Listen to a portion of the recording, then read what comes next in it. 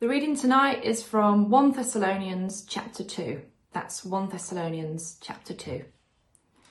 You know, brothers, that our visit to you was not a failure.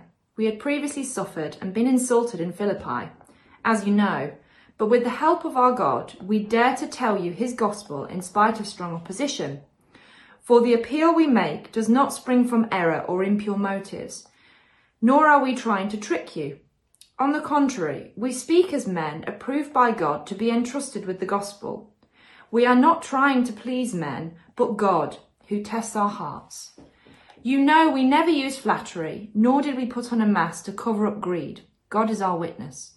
We were not looking for praise from men, not from you or anyone else.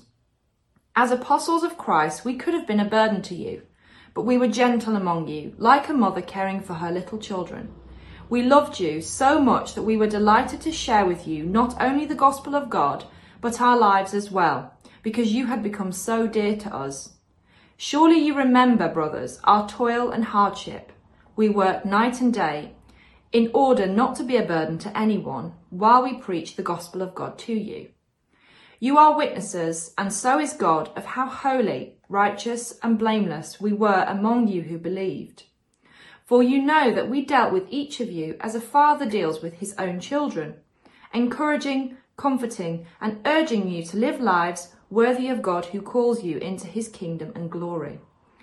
And we also thank God continually, because when you received the word of God, which you heard from us, you accepted it not as the word of men, but as it actually is, the word of God, which is at work in you who believe.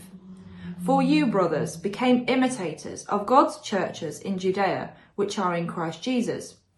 You suffered from your own countrymen the same things those churches suffered from the Jews, who killed the Lord Jesus and the prophets, and also drove us out. They displease God and are hostile to all men in their effort to keep us from speaking to the Gentiles so that they may be saved. In this way, they always heap up their sins to the limit. The wrath of God has come upon them at last.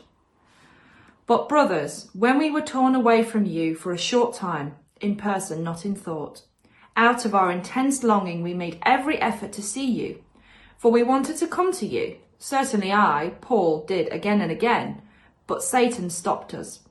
For what is our hope, our joy, or the crown in which we will glory in the presence of our Lord Jesus when he comes?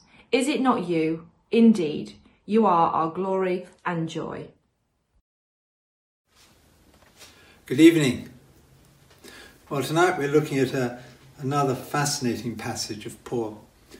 I've called this talk the credentials of a Christian worker from 1 Thessalonians chapter 2. So if you could open your Bibles again, I'd be very grateful. Many of us can look back at times when we've been treated badly, unfairly. People didn't understand what was going on. Now, Paul was treated, if I may use the pun, appallingly.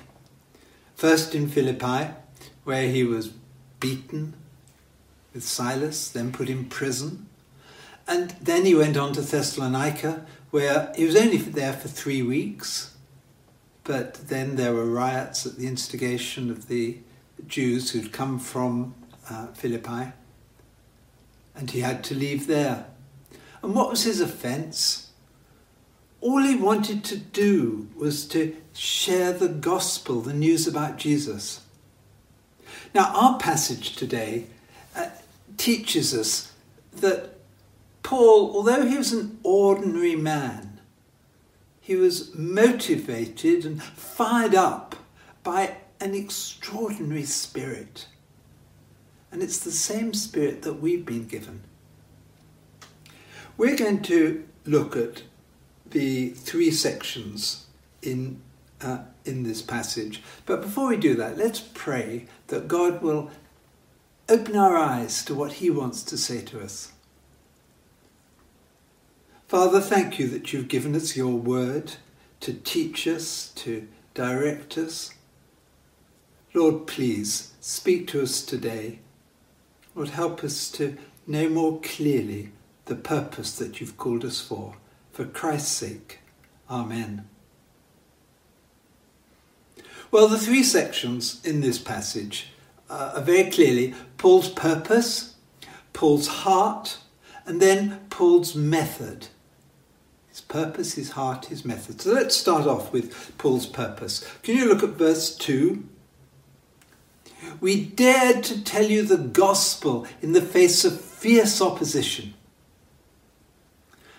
God gave Paul that courage and that passion to keep on sharing with people the news about Jesus when others had found the pressure too much and they'd given up. I don't know if you know the book The Robe. It was quite the rage some time ago. The American author, Lloyd Douglas, had been a minister. And he wrote this book, The Robe, as a novel about the crucifixion of Jesus. His biographer says that he gave up being an ordained minister because he was tired of standing in the pulpit and telling people how to behave. That's not what the gospel is about. Paul understands the great responsibility he had. Look at verse 4. He saw himself as one of those who'd been approved by God. You see, the motivation of Paul's life was to please God. Paul had realised that Jesus had done so much for him. He wanted to spend his life for Jesus. In another letter he wrote to the Romans in chapter 14, anyone who serves Christ in this way is pleasing to God. And that's what he wanted to be. And when you see people serving God so sacrificially, it's very attractive. John Williams worked in the City of London. He was an avid reader, so much so that he arranged for Penguin to send him all their new publications. And one day he received the Four Gospels, a new translation by Dr. E.V. Rue. And faithfully he started to read it. Every morning as he travelled by train into the city, he would read a bit. And then when he went back, he'd read it in the evening. He'd finished Matthew, he'd started Luke. Anyway, one day he's travelling home late and he was reading the Four Gospels. He'd got as far as Luke's description of the crucifixion. There were two other men in the carriage. One was an Englishman and the other an American. Suddenly the Englishman had a fit and fell to the ground. And the American, very casually but professionally, stood up, loosened his collar, took his handkerchief out and put it in his mouth so he didn't clench and bite his tongue.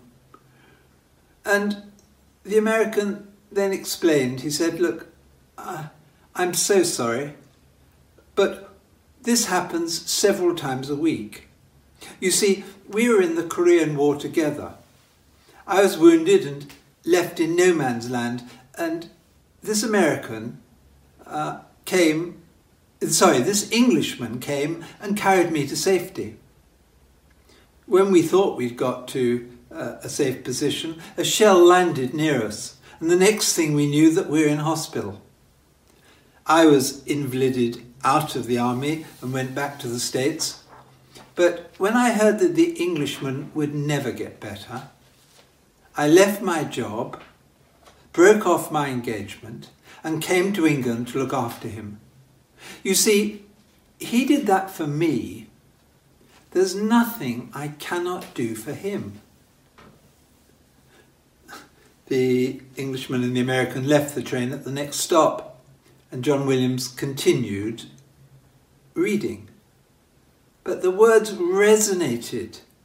He did that for me. There's nothing I cannot do for him.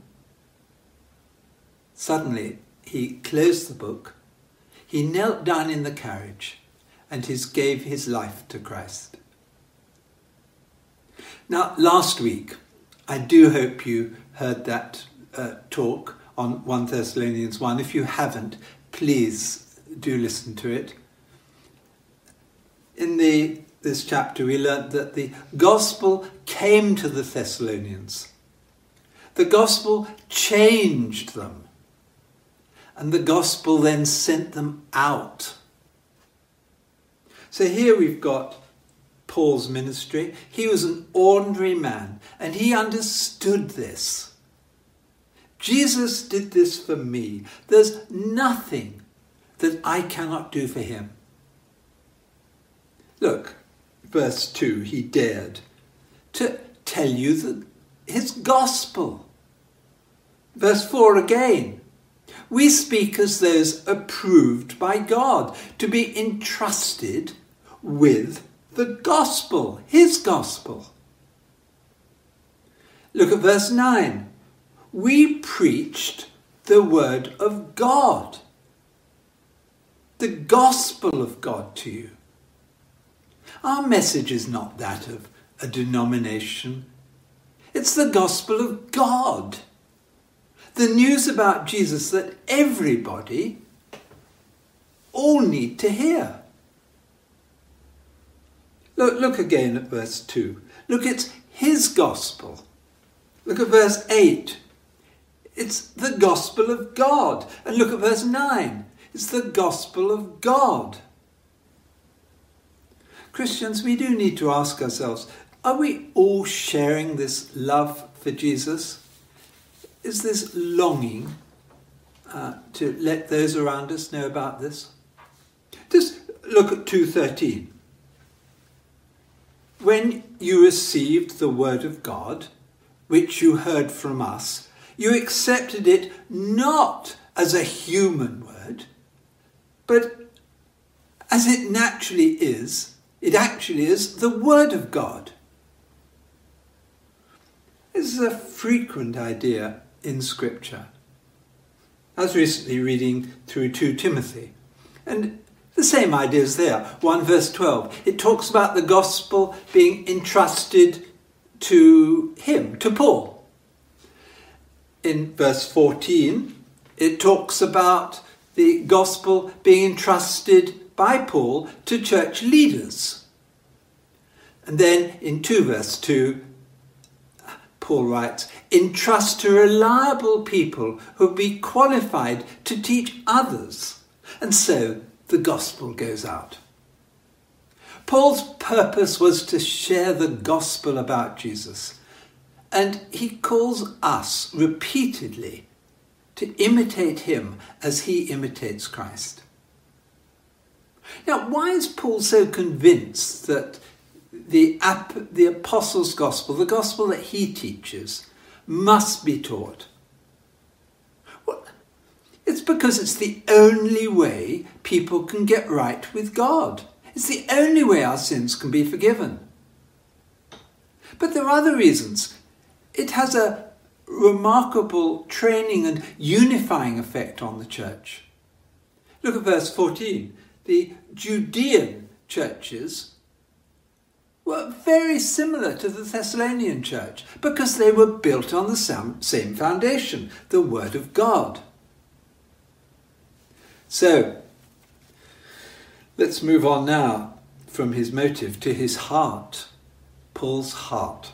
Verse 3, the appeal we make does not spring from error or impure motives, nor are we trying to trick you.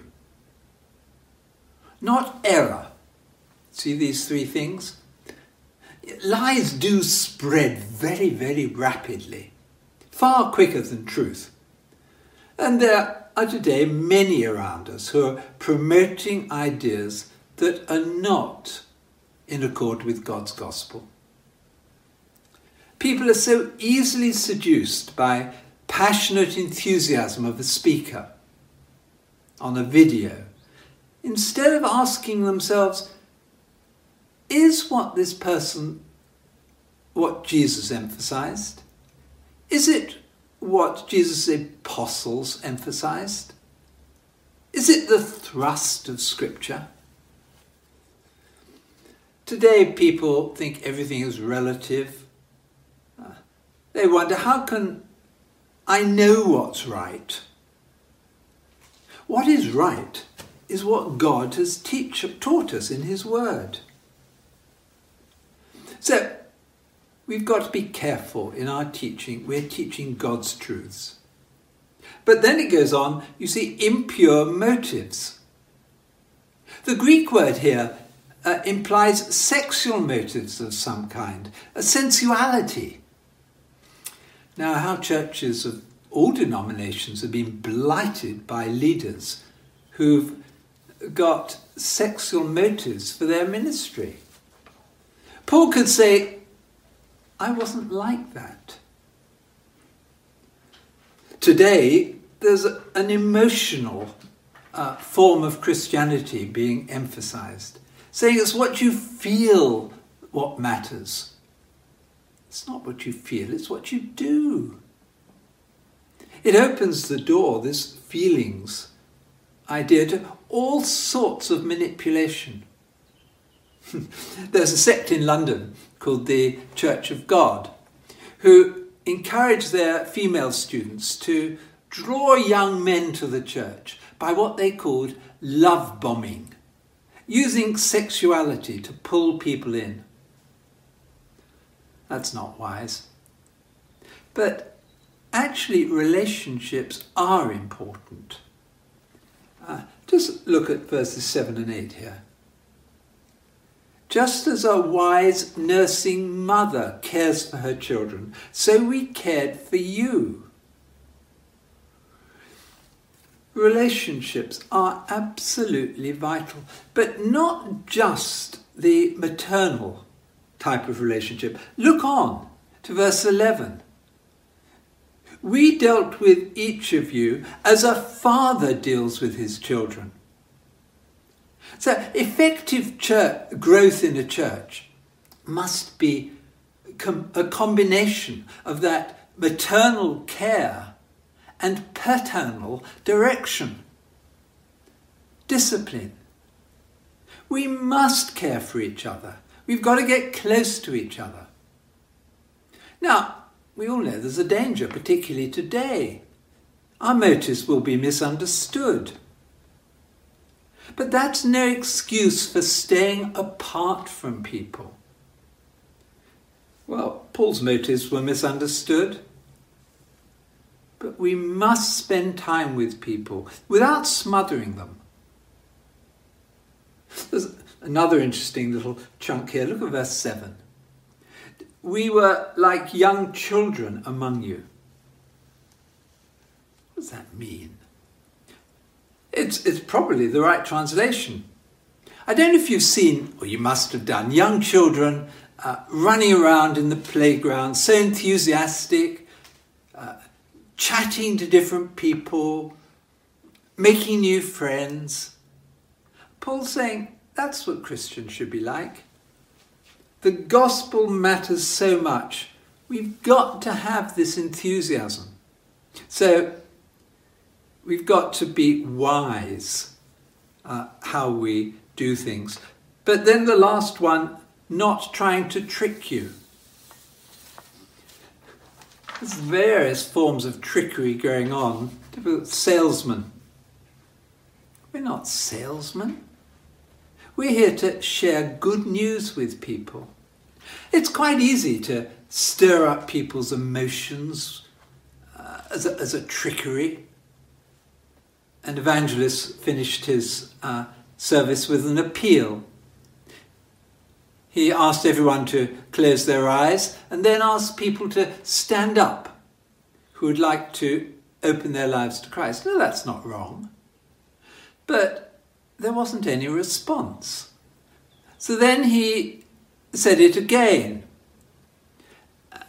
And he started saying things, God bless you. Thank you. God be with you. But a man at the back had his eyes open. And no one had opened their eyes. No one had stood up. Oh, that's a great shame, isn't it? To manipulate people. Christians follow the truth of God. We try to put it clearly. but we must be truthful.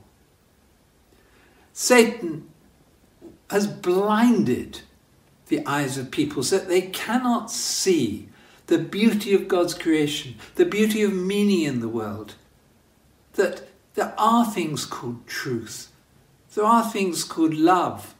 These all come from God, and it's a lie that he's not there. It's hard work when we do see few people responding to this message. Paul found it hard too. I was interested reading in 2 Corinthians chapter 4 at the beginning. He was saying, look, we've got this ministry and we're tempted to lose heart, but we don't lose heart. We can see that people around are being blinded. But listen to what he says. We have renounced secret and shameful ways. We do not use deception, nor do we distort the word of God. On the contrary, by setting forth the truth clearly, plainly, we commend ourselves to everyone's conscience in the sight of God. And even if our gospel is veiled, it's veiled to those who are perishing. The God of this age has blinded the eyes of unbelievers. So, let's move on now to the third point, Paul's method. His method is to teach the truth that God has given us. Now, in verses 5 and 6, can you notice there are 3 nevers? Never use flattery. I don't know if you've seen people on television, on the breakfast shows. They're always flattering each other. We must tell the truth. But mark you, we must be careful here. You know, children are told, always tell the truth. No, you don't always tell the truth. If someone's fat or they're ugly, you don't say that. No, we've got to be balanced. We've got to be pleasant to people. We want to hear what they've got to say. We mustn't be rude, because it's the relationship that enables Christ to be attractive. You see the second never? No lover of money. I love that bit in Samuel at the end of his life in 1 Samuel 12:3. He describes what he worked for. And he says, I didn't cheat people. Here I stand, he said, testify against me in the presence of the Lord and his anointed. Whose ox have I taken? Whose donkey have I taken? Who have I cheated? Whom have I oppressed? From whose hand have I accepted a bribe to make me shut my eyes? He says, I don't do things like that.